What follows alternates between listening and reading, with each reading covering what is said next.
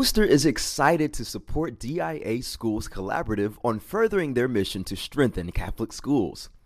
Booster is a one-stop shop for all your fundraising needs, offering a wide range of services from fitness fundraisers to product sales, custom gear, and more. Visit choosebooster.com to find out how you can make Booster your fundraising partner this school year. Welcome to Follow to Lead, where we discover how to listen for and follow God's call so that we might lead others to God.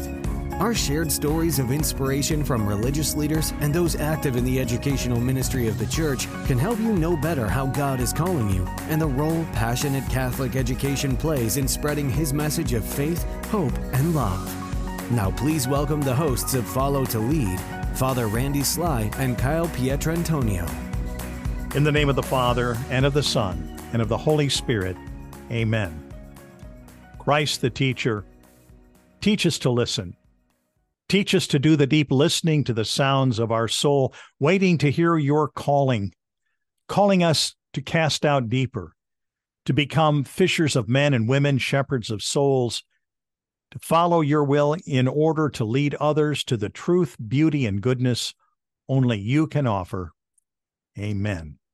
In the name of the Father, and of the Son, and of the Holy Spirit, amen. Amen. Well, welcome to Follow to Lead, a journey twice a month into the world of Catholic education, exploring what it means to follow God in order to lead others to Him. I'm Father Randy Sly, your host. And today we will be talking with Dr. Brett Salkeld, the Archdiocesan Theologian for the Archdiocese of Regina in Saskatchewan, Canada. Now, Brett is also responsible for deacon formation in the Archdiocese. He is the author of Can Catholics and Evangelicals Agree About Purgatory and the Last Judgment? How Far Can We Go? A Catholic Guide to Sex and Dating with Leah Perot, and Transubstantiation, Theology, History, and Christian Unity. He's also written a brand new book, and that really is what we want to talk about today, called Educating for Eternity, a teacher's companion for making every class Catholic. Brett is a sought-after speaker on many topics related to the Catholic faith. He also serves the Canadian Conference of Catholic Bishops as a member of the Roman Catholic Evangelical Dialogue in Canada. His weekly podcast with Deacon Eric Jurash, or is it Gurash? Gurash is entitled Thinking Faith. Brett, his wife Flannery, and their 7 children live in Regina, Saskatchewan. Brett is also going to be at our DIA Summit in Washington this October, I believe, as one of our worship leaders, or workshop leaders, excuse me. I was giving you another job. Workshop leaders, and he will be the keynote speaker the following year. So, Brett, welcome to the program. Oh, thanks so much for having me, Father. Well, it's so good that you're with us. And one of the things we like to do at the beginning of every program is to give our guests an opportunity to tell us a little bit about themselves. So could you just share a bit about your upbringing? Yeah. So I was born in small town Saskatchewan. So imagine, the Midwest, but a little colder in the winters. St. Wenceslas Parish. So I think, by the way, Wenceslas is an underutilized name for new boys. So if you're looking for a baby name, I grew up in St. Wenceslas Parish, oldest of 5 kids. My mom was a teacher. There were no Catholic schools where we grew up, but in Saskatchewan, there are publicly funded Catholic schools, but they're only in the major centers by and large. And so we didn't have one where I grew up. Loved history in particular in high school and thought I'd be a history teacher. And so went to university to study history and education. And during that time, my history profs were encouraging me to do a master's degree. And I was looking at graduate work in history, but all of my papers were tending towards church history. So I'd written a paper on Catherine of Siena and medieval women mystics in my medieval history class. I wrote a paper on Pius XII and the Jews for my Nazi Germany class, things like that. And so I was starting to do a little theology in my history degree. Mm-hmm. And I thought, well, I'll study church history. And it turned out that church history is not generally offered in secular history faculties. It's offered in theology faculties, which was a thing I knew nothing about. so I applied and got into a couple different theology faculties to study church history. And then when I got there, realized that what I've been chasing my whole life, but that I didn't have the words for, was systematic theology. Mm-hmm. And when I told my mom that, she said, oh yeah, when you were little, you'd come home from catechism class and you'd walk circles around the kitchen table and you'd talk to yourself. You'd be sorting through the ideas that you'd heard in catechism. And but as I had trained as a teacher in one of my undergraduate degrees, I always remained connected with Catholic education. I was intrigued by it because it didn't exist where I grew up. And I trained. One of the jobs I had when I was in grad school for theology was teaching Catholic teachers. They had some intro courses for Catholic teachers who were hired to work in the Catholic system in Ontario, where I was studying. And when you get hired, you take a couple courses, intro sacraments, intro scripture, intro ethics. And so I taught a lot of that and worked with teachers. And then I've worked with teachers in a lot of contexts since in Catholic higher education, teachers doing master's degrees in religious ed, for example. I lead a program here in Saskatchewan for teachers doing that. And so even though I didn't become a teacher myself with my ed degree, I've always been connected with Catholic education as a theologian. And that, is what ended up leading to this book, was my work with Catholic teachers. Well, you can tell your familiarity is just threaded throughout the book, that it's not written from the standpoint of somebody looking someplace from an overarching position into, but as a part of, was wonderful. Very few jurisdictions in North America have a diocesan theologian. How did that come about? Yeah, so the previous archbishop wanted to start a diaconate formation program, and the nearest seminary or theological college was in Edmonton, which is like an 11-hour drive. And diaconate programs, they'll typically run, on weekends, Friday night through Sunday afternoon kind of thing. And sending guys to Edmonton, guys studying for the diaconate typically have day jobs and families and stuff like that. It just wasn't a workable kind of thing. So he basically brought me in as a kind of one-man faculty to run a diaconate formation program. Now, I don't teach everything. I bring in lots of other experts. And now, we're all much better at doing that virtually. So now, I have access to even more expertise at a distance. But I was brought in, I say the reason there's a line for me in the budget was the diaconate formation program. But once you have a theologian in the office, it takes a couple of years, but at first people are like, what's he doing in there? Like he's typing away and he's reading books, and what are we paying this guy for? And then they kind of figure out, all the things a theologian can do. So, and then our new archbishop is really appreciates the role of theology in the life of the church. And he's found lots of other work for me, but I do all kinds of things, helping parishes, giving talks at RCIA, doing talks at our lay formation program, consulting with the bishop. When COVID happened, all of a sudden there were a whole bunch of ethical questions around vaccines and things that we had like vague ideas about, but none of us had given them any thought recently. It was like, a 10-minute discussion in your ethics class about something like cooperation with evil that you never had to apply in any specific context other than voting. That's the one place where you always have to apply that one. But anyways, when these things come up in the life of the church, and the bishop will come up to me and say, like, what can we say about this? What are the resources? What are the issues? How do we put these things together? So I've done like work on things like polarization and conspiracy theories, because those became big issues in the life of the church over COVID. All kinds of, I have to be responsive to what's going on. What are the letters the bishop's getting? Right. Yeah. Those are things I need to know about. Yeah. That, with all of that as your background, I mean, we could go a lot of different directions with our conversation, but I really want to focus on your book. I loved your book, Educating for Eternity, a teacher's companion for making every class Catholic. When I was president of a Catholic high school, one of the things we used to say is that our job was to get our kids to heaven, but we just wanted them to go to college first. Right. And that's a good line. Yeah. Well, feel free to use it. It's not mine. I think we borrowed it from a lot of other places, but it really speaks to the heart of what the Catholic mission is. And really, that's what DIA even exists for, is to be mindful of the fact that our educating of the young is really an eternity-based focus, not just a job-based focus or anything else. Now, this book is very unique. It's got some philosophy, anthropology, practical curriculum design, apologetics. It's just jam-packed. How did this book come about? Yeah, I was working with Catholic teachers. Well, okay, there's two different branches, so I have to keep them straight. I was working with our local Catholic college first in their Catholic studies program, and they were looking for, classes that would attract students, And one of the things they said was, well, we have Catholic schools here. Maybe we could offer something for people studying in the education faculty who would like to work in the Catholic school system. And so we went to Regina Catholic schools and we said, if, students, ed students that were looking for work with you were to take one class in Catholic education, what would you want them to learn?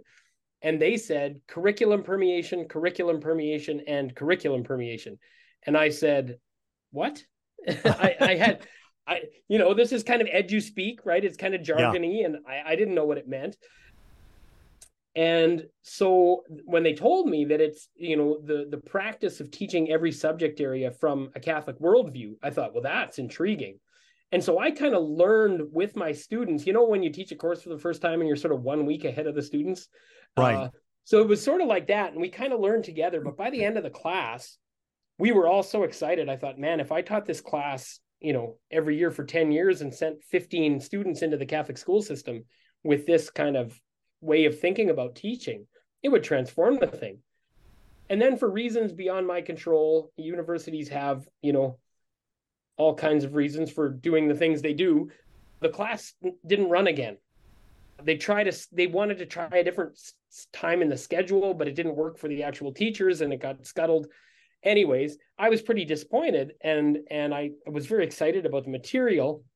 And I thought, well, what am I going to do with this material? And I thought, well, maybe I'll write a book. And at the same time, a group of working Catholic teachers here in Regina reached out to me and said, could you do a series of talks for us on curriculum permeation?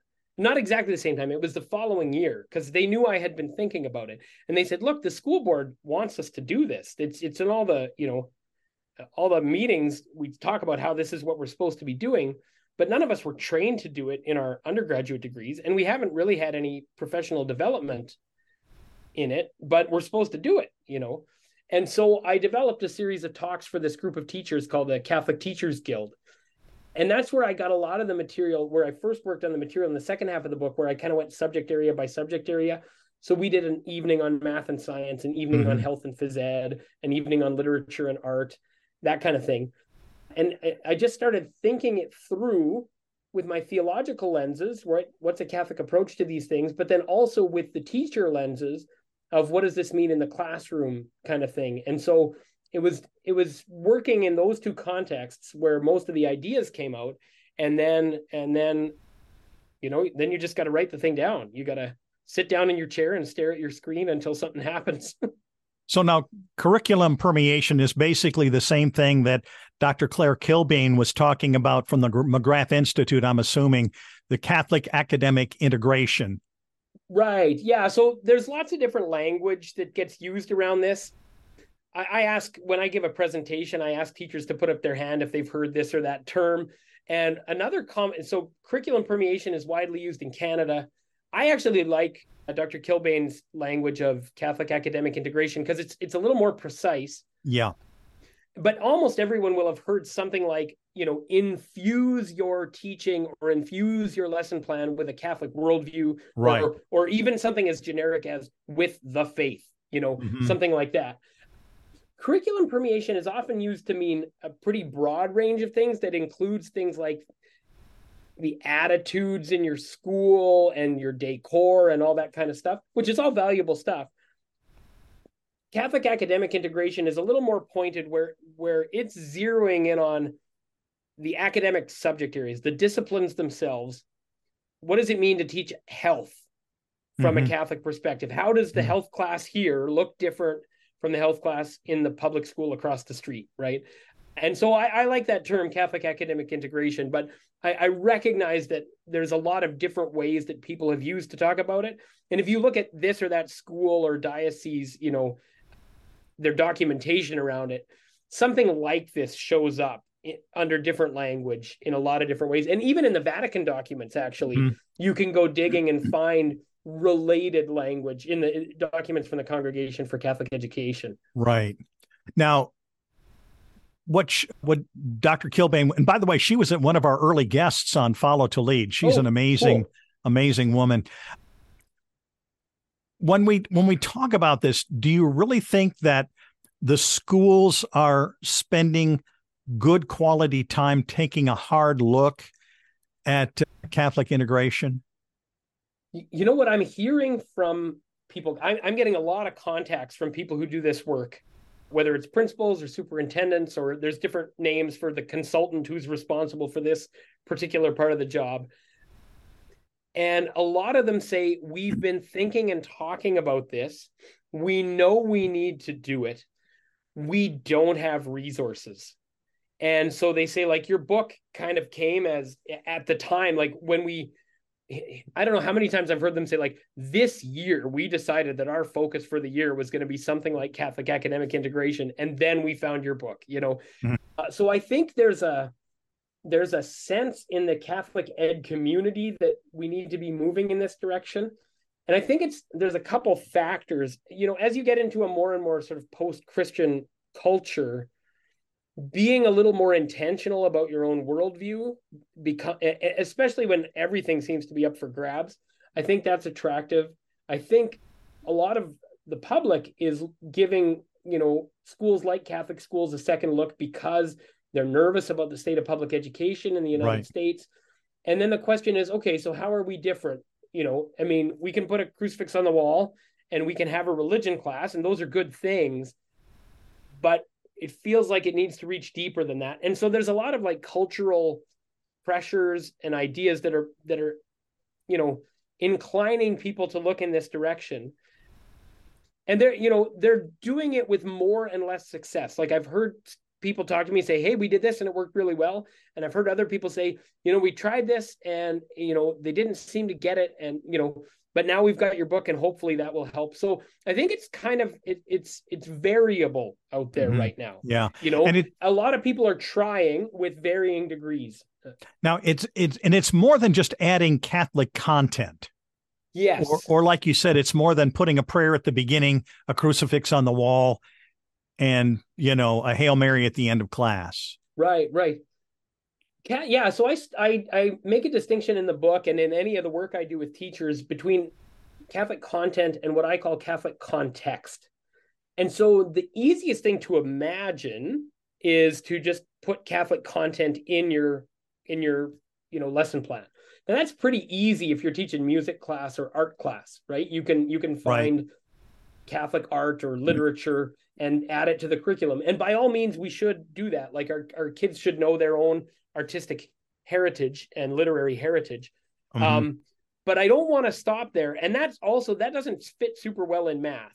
If you start making all your sort of, math problems about religious content, it's going to feel, I'm not going to say you should never do it, but if you do it too much, it's going to feel a little arbitrary because it's not integrated with the subject area itself. And it just feels like, oh my goodness, will they ever stop talking about, how many beads on a string or, although I think there's some neat ones you could do, I think you could do a neat study of like the rose window in a cathedral from a mathematical point of view, right? Or there's some architectural principles in church buildings that would have mathematical points of interest. So I think you can do it, but I don't want to overdo it.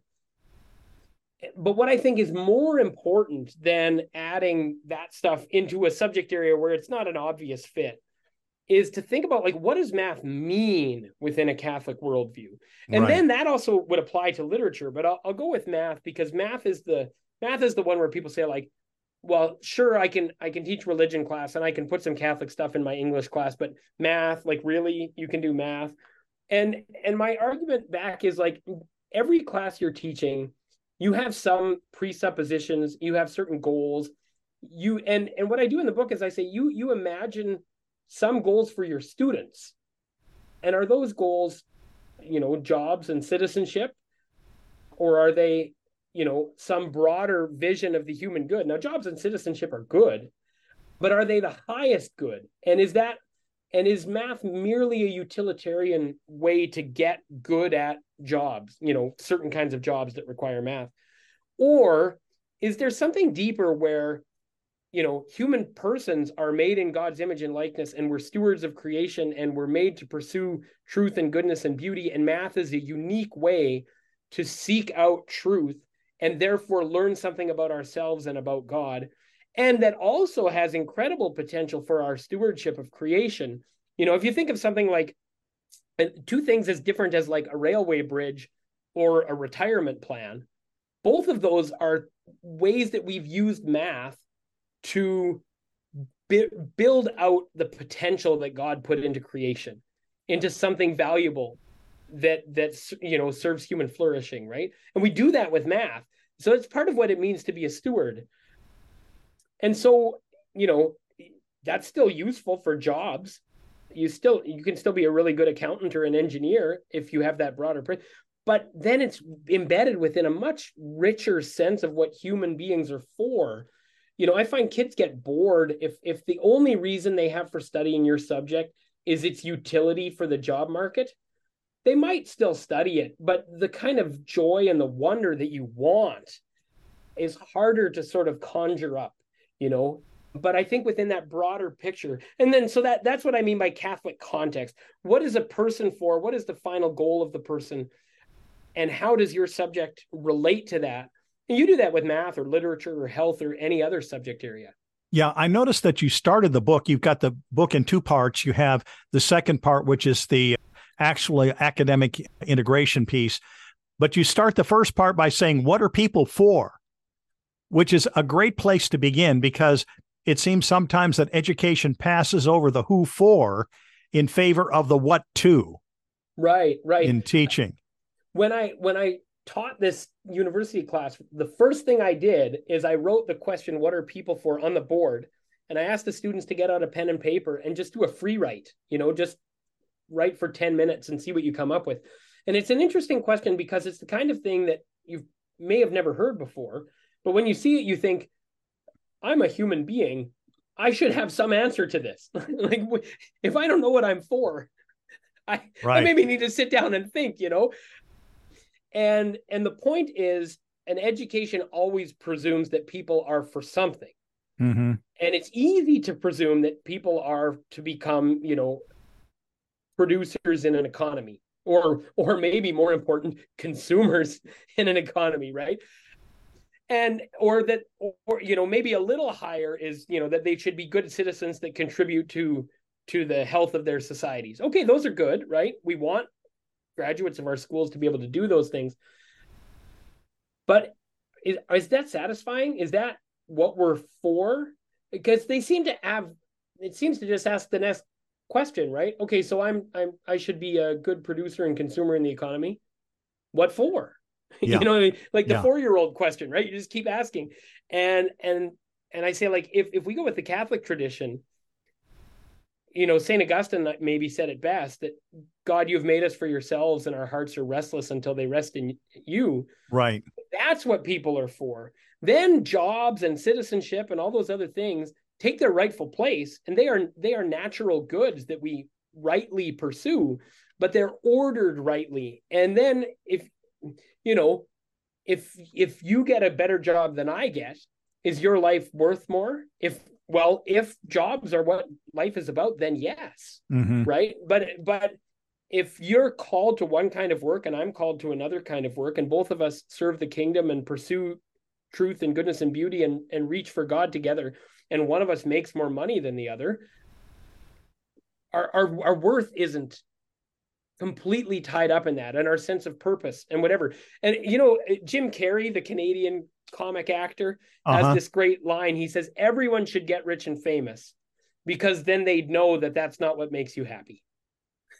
Yeah, that is a great way of looking at it, because again, we can look at life as utilitarian. Right. I'm only good and needful as far as what I can produce. Right. I heard a psychiatrist once say that one of the dangers of modern society is that we are producing a generation of human doings, not human beings. Right. Right. And you see the anxiety, teachers see the anxiety and the boredom that results from this attitude. If my education is only so that I can do more stuff, I mean, is my fate to just work myself to death? Is that what Right. I'm here for? Or should I get rich enough that I don't have to work, and then I can, enjoy a lot of sort of comforts, and then I'll rot in the grave. I mean, even that doesn't seem that satisfying, right? And I think you even have an uptick in, people wonder, why this uptick in religious or political fundamentalism. And this can go left or right, but I think it's because we haven't offered people something meaningful. If what we offer them is, if you work hard enough, you can get a good job, and that's the meaning of your life, a lot of people are like, well, that's not good enough. Why does some American kid who's never touched a Quran go fight for ISIS? Because ISIS tells him that his life can mean something bigger, and Right. like people want that. They will literally die for it. And we've got it in Catholic schools. We've got something worth living for. So we shouldn't, put that under a bushel basket. And one of the things that I think is going on now is, even if you look at the who for, what are people for? Modern society is kind of morphing that sense of our being into something that's very different from what God reveals as his purpose for creation, which really kind of brings us back to a Catholic worldview as Right. as being important, because there are certain things, values that will fit or won't fit in a Catholic worldview. What's at stake for our students if we really don't take that idea of a Catholic worldview seriously, do you think? Right. Well, I mean, one that stands out for me, this notion like you can do anything and you can be anything you want to be. Well, on this, I mean, it sounds lovely. And okay, and I always want to acknowledge that there's the true thing that people who say that are trying to say, right? What they mean when they say you can do or be anything is like, don't be limited by false things like fears or whatever. Like, we can actually overcome real boundaries. That's possible and good, right? And so I want to affirm that there's a true thing that people are trying to say. But I mean, if you just look at the statement, you can be anything you want. Well, no, you can't. Yeah. Like, you actually can't, right? Yeah. And then how would I know? This is the trick that gets people trapped so desperately. It's so hard on our young people. If I can do or be anything, but there's no measure outside of myself, how do I know what it is good to be? Right. And so I might choose to be one thing today, but tomorrow I know that what I chose yesterday was just my own will imposing itself essentially on nothing. And I could have just as easily chosen something else.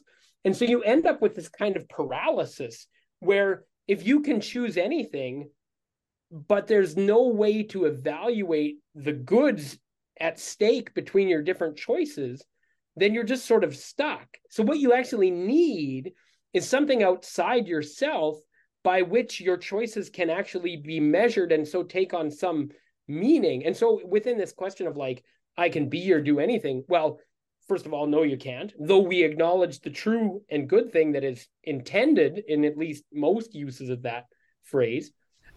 But here's the thing, God created you to be something. And that's a unique and miraculous kind of thing. Mm-hmm. There's a great quote from Cardinal Newman on this. God created me for one, I don't have it right in front of me, so I'll kind of wing it from memory, but God created me for one unique purpose, and I think that should be on the walls in our classrooms, Mm-hmm. right? Because then there's something to actually strive for that's not arbitrary, but there's a calling given to each of us, and each person has a unique vocation, and then your choices have meaning against that background. But if there's no place beyond yourself to measure anything, your choices become meaningless. And then you get bored and anxious, and then you're willing to follow all kinds of political or religious ideologies and you can flip flop back. Yeah, you can flip flop back and forth between identities too. You can fly all over the place, right? Yeah. And it shows up in political extremism. It shows up in gender ideology. It shows up all over the place. And I think all of these things are a response to a kind of existential angst that is rooted in this, like, my choices actually don't matter. The only thing that matters is kind of bald assertion. And so then what you see with people who've taken that route is that assertion becomes so important that they come across as mostly angry, right? And that there has to be a fight for, even if other people don't want to fight you, you have to kind of assert yourself against something, right? Because you're in the void, there's no context, there's no texture anywhere. And so I think, a Catholic worldview actually gives us a world in which we can make sense of ourselves with just sort of without this kind of just assertion. And the opposite of the assertion is the just giving up, right? I mean, so you can assert yourself very intensely in some political movement that gives your life meaning, or you can have like fake victories and mostly watch porn and play video games. Right. One of the things that you mentioned in the book that I really think is such a critical observation, and it really goes beyond education to even our culture, and that is that really the problem today goes beyond what to think to how to think. Right. What are your thoughts on that? Right. Yeah. Well, so there's this famous phrase. I use this when I speak to teachers, and they can complete it for me, right? They know that you're supposed to teach kids how to think, not what to think. So I say, teach them how to think, don't teach them. And they all say what to think. They all know the answer. Well, again, here we have something true that is trying to be said, right? Right. That just teaching people what to think is a kind of brainwashing. And that's not what education is, right? But if you look at this phrase, teach kids what to think, not how to think, or sorry, I flipped that. Teach kids how to think, not what to think. There's a performative contradiction at the heart there, because you're telling someone what to think when you say that. And it's a little bit dishonest to pretend that you can actually not teach people what to think. We're always making truth claims. Even someone who says there's no such thing as a truth claim just made one. Yeah. You can't avoid it. You're always making truth claims. And the solution is to the brainwashing problem is not to stop making truth claims, because you can't help yourself. You will make a truth claim in your denial of truth claims. It's just unavoidable. The solution is to just be honest about what you're doing. You say, I'm making a truth claim, and now you, as another free person, can engage with it responsibly and ask critical questions of it and put it in dialogue with other things that you believe to be true and see if it makes sense of your world or not. And you can accept it or reject it or challenge it and accept it, with revisions, as they say in grad school, right? I mean, but you actually give someone an opportunity to engage honestly with your truth claim. And then you're teaching them what to think and how to think. But you're not imposing. See, this is what people are worried about with it. Don't teach them what to think, is that you're imposing something. No, you don't impose. As Pope St. John Paul II says, you propose. You make a truth claim and you own it as such. You don't pretend that that's not what you're doing, and then it becomes sort of camouflage and nefarious. And that's when brainwashing really happens, is when the people are pretending not to make truth claims, but they're making them nonetheless. No, you make your claim, but you be honest that that's what you're doing. I think this is true. I think this is worthy of your consideration. I think you should put this in dialogue with your own experience of the world and the other things you know to be true, and see if it makes sense. And then let's have a conversation. And like a Catholic education that does that is going to convince some of your students of Catholic truth, and others, they're free people. You're not going to convince everyone of every truth claim. And that's, God understood that when he made free people, that you don't get to impose that kind of stuff.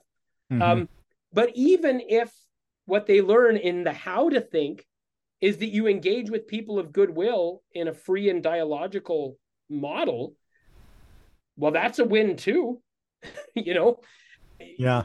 And it's great preparation for living in a society where people don't always agree with you, which is one of the things we're really dying for, is people who know how to engage with other people of goodwill who think differently. Yeah, unfortunately, we're living in the generation of name calling, where if I don't agree with you, I'll just call you a name and we'll avoid the subject completely. Right. Yeah. We sloganeer all the time, right? You're on the right side of history. Follow the science. They're all shorthand for I'm not actually engaging with what you think. That's right. Yeah. Yeah. Because sometimes following the science isn't following the science, it's following sentimentality. Right. Yeah. I mean, it gets used as a shorthand to skip a bunch of steps. We can agree about a scientific claim and not agree about what it means for a political action. Exactly. Right. Yeah.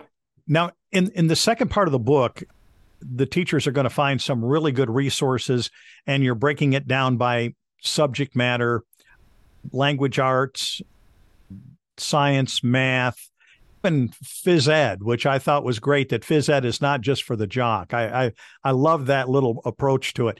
But one of the statements that you make is that the church doesn't ask teachers to transgress upon the rightful autonomy of the individual disciplines. Could you kind of explain that a little bit?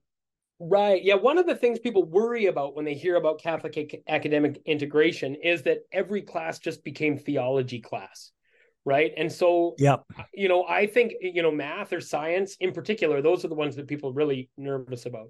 They have their rightful autonomy, and you can't go bringing your theology in here and making sort of counterclaims. Right. So there's two examples that I find really hit home on this, where you can see a clear transgression of methodological independence. Let's say you're dealing with mental health questions in a Catholic health class, and the teacher says, you know what, drugs or counseling are never the right approach.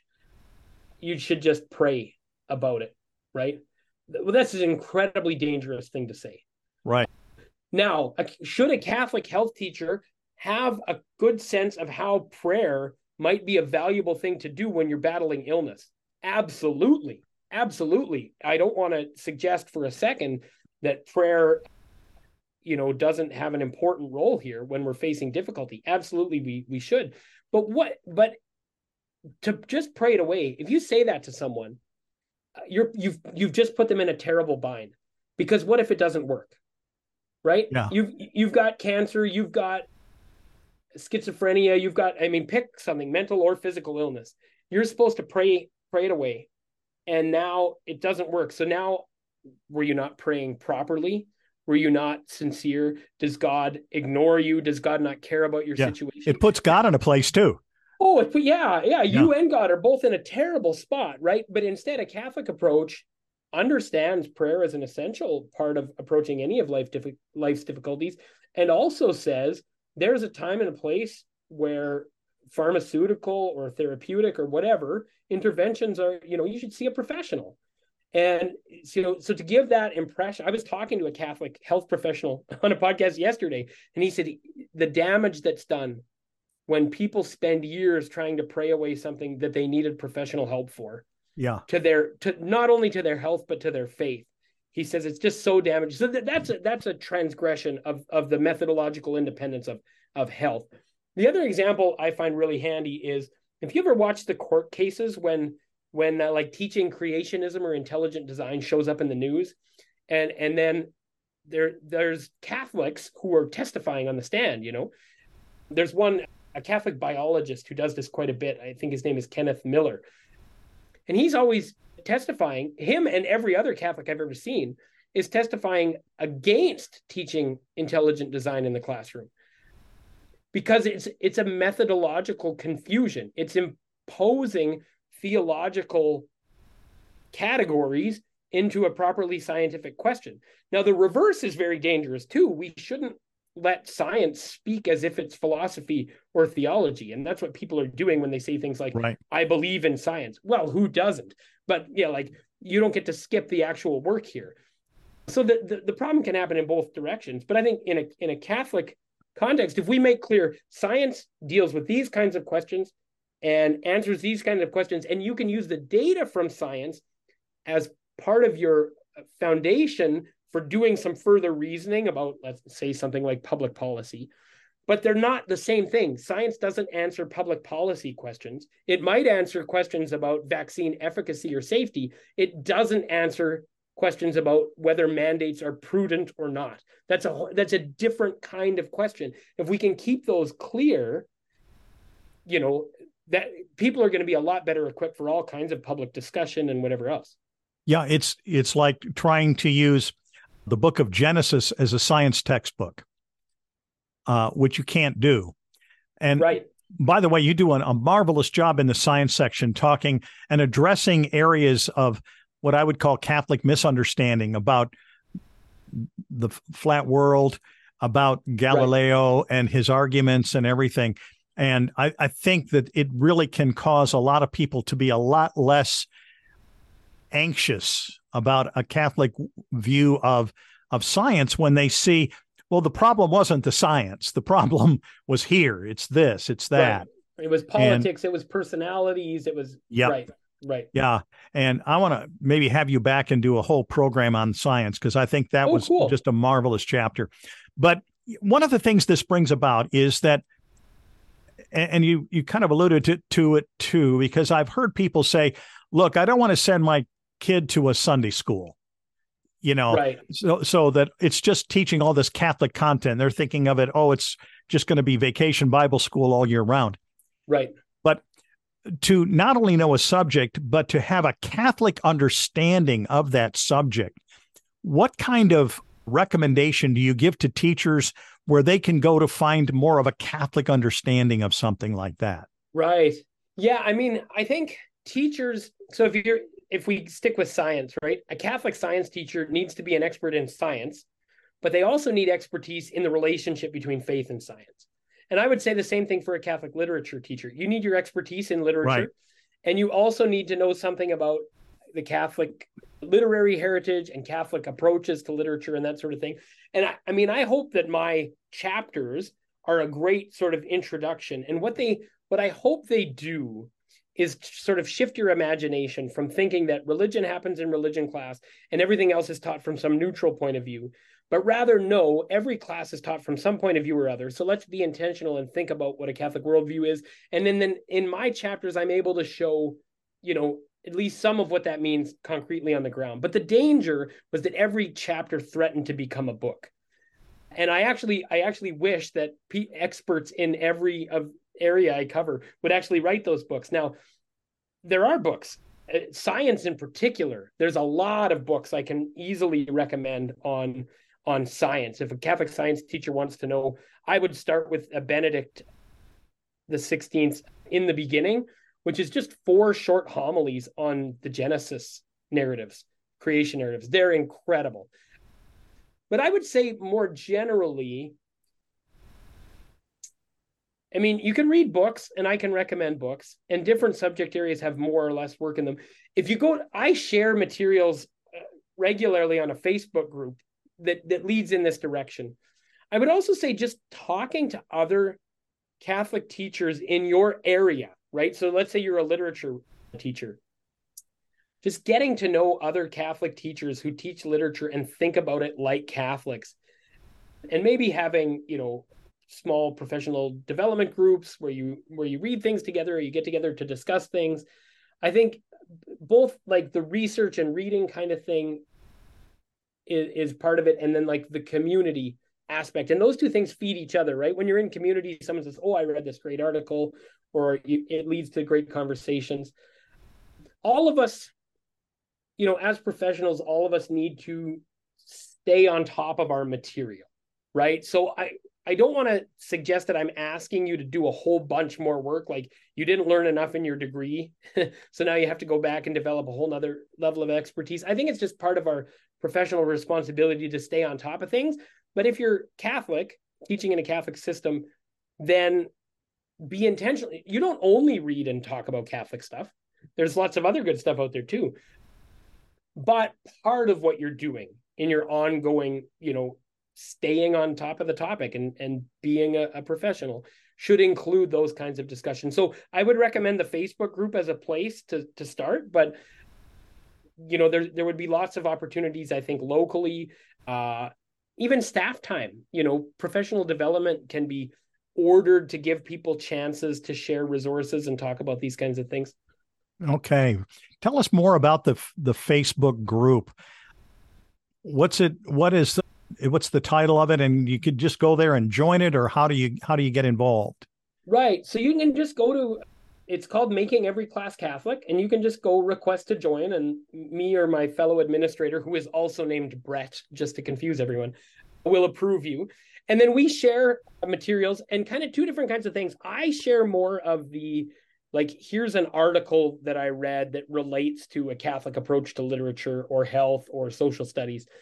Brett is a working teacher. The other Brett is a working teacher, and he shares more practical, here's a lesson plan on the water cycle, or at least an idea for a lesson plan on the water cycle. Now, we're just getting started. We're just getting a kind of, what do you want to call it? Center of gravity, enough people that you can actually start doing some stuff with it. So we want to start doing Facebook Live events where people can just ask questions, and have a conversation with us. But we're hoping that it becomes a place where other people, not just Brett and I, but other people are sharing their materials. So if you did a project that really integrated Catholic faith in your art class or your science class, if you could share about that in the Facebook group, and it would become a place where professionals could be sharing things with each other. There's also a few other resources like the McGrath Center. You mentioned Claire Kilbane at the McGrath Center. They actually have units available for free that integrate a Catholic worldview into some very specific things. So just to give you a concrete example of one that you can look at is they do a math unit on China's one-child policy. Oh, right? wow. So that's a social studies question, and it's also a math question. And so you have this integrated sort of social studies math unit. But then, of course, in the background, there's deep philosophical questions about, the value of human persons and the rightful roles of government and their roles in intimate human decision making, and questions about the environment. And there's there's a million connected questions to something like that, right? But it's going to be a geopolitical,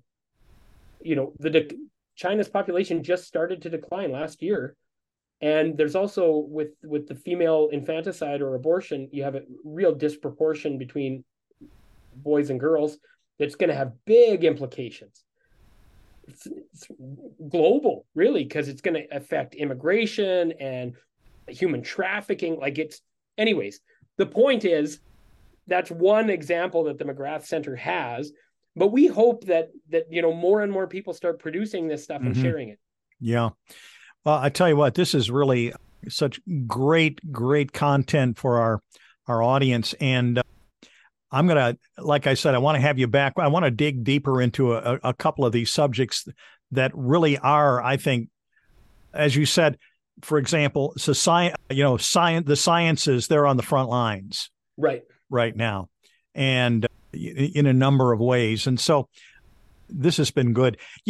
Brett, as I said, our audience is made up primarily of administrators and teachers. From your position, you not only work with teachers, you're traveling now, you're interfacing with diocesan school groups and things like that. What counsel, encouragement, or advice, maybe just a couple of thoughts that would you have for those that are in the trenches right now in Catholic schools? Right. Well, I would say now is a time of opportunity. I mentioned earlier, people are taking a second look. It's unfortunate, but people are not happy with public schools in lots of places in the United States. And Catholic schools, I think, can go one of two ways. They can try to sort of mimic broader education. And this is easy to do because, a lot of the staff that you hire is going to have been formed and trained in secular institutions and stuff. And so you have an HR question there too, right? How do you hire people who are committed to the mission, or at least people who are open to it and then can be formed in that after they're hired? I think that's a really key thing. But you can go the way that education in general is going and follow the trends, and then you'll get what you pay for and you'll sort of fade into irrelevance. Or you can say, okay, we actually have an opportunity to be really distinctively Catholic, and we're going to put our time and our resources and our energy into that. And then I think the proof is in the pudding. If you look at schools that are doing that, they're attracting students. And not only that, they tend to be joyful places to work and study. Mm-hmm. And so it's hard because I know that institutional momentum is a real thing. And it's a tough thing to turn around. But I think now is a real opportunity to take a kind of stand for an intentional Catholic education, to think deeply about what that means. Not only I'm happy for my book to be a resource for what that means in the classroom and in the curriculum. I think there's another book, or at least a chapter or an article, to be written about what that means in terms of HR. What does that mean in terms of the role of a principal or a superintendent? There's a bunch of related questions, and I don't cover all of them in my book, but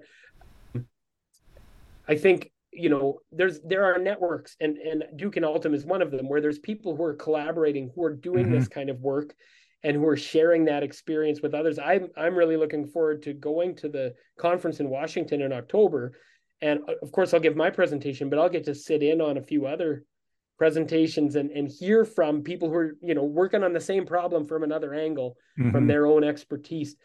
But the general thing is, I would say, don't be afraid to now's the opportunity to really look at what it means to be distinctively Catholic. Right. And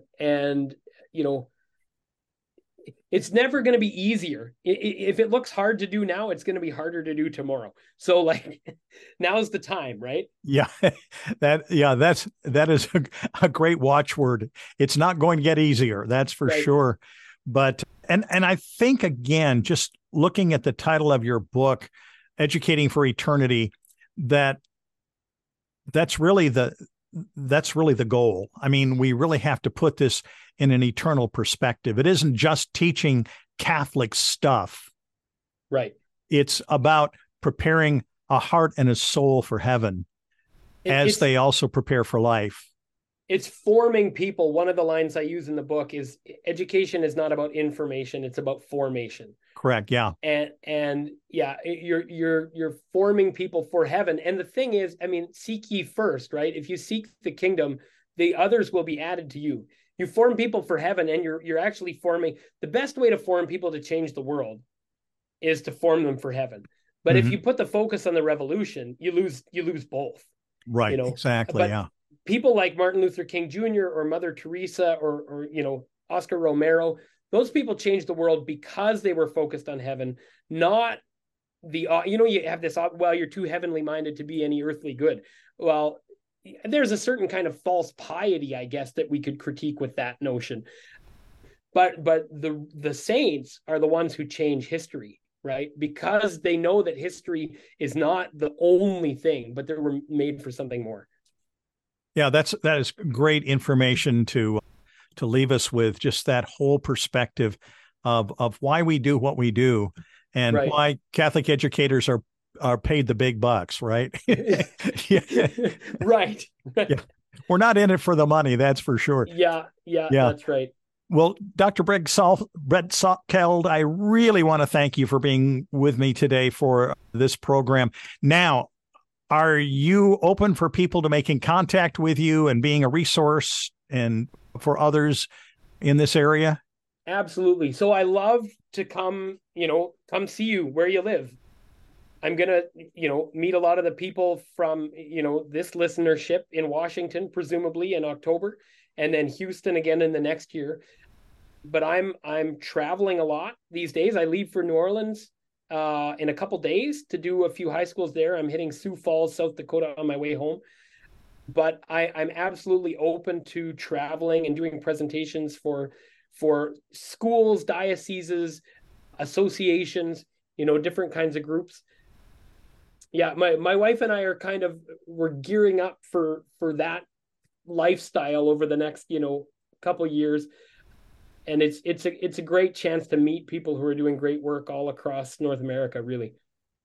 And how can they get a hold of you? You can phone me in my office at 306-721-6722. You can send me an email. It's going to sound crazy because it's an old email address, but I still use it because I'm a Luddite. BRETZ. I have to say Z because you're mostly American audience. ZKY@hotmail.com. So that's just like Gretzky, but with a B. Gretzky@hotmail.com. So email me or phone my office. Some people have reached out by, social media contacts. That's a little more hit and miss because social media doesn't always know what to do when strangers send you a note. Don't give up if you get junk mailed or something like that. Follow up with me. If you try phoning and that doesn't work, send an email. If you try emailing and that doesn't work, send a phone call. But I'd love to hear from you. Yeah, and the Archdiocese probably has you listed, I would imagine, on the website. Yes, lots of people have managed to just find my phone number, using the internet. But yes, 306-721-6722. Okay, very good. Well, Brett, thank you again for being with us. This has just really been a delight. And if you haven't already, please be sure to subscribe to our podcast and to be sure to leave a comment to encourage us toward future programs. For more information about the Duke and Altum Schools Collaborative, you may find us online at diaschools.org. May Almighty God bless you. Amen. We'd like to thank you for joining us on this episode of Follow to Lead, a production of the Duke and Altum Schools Collaborative.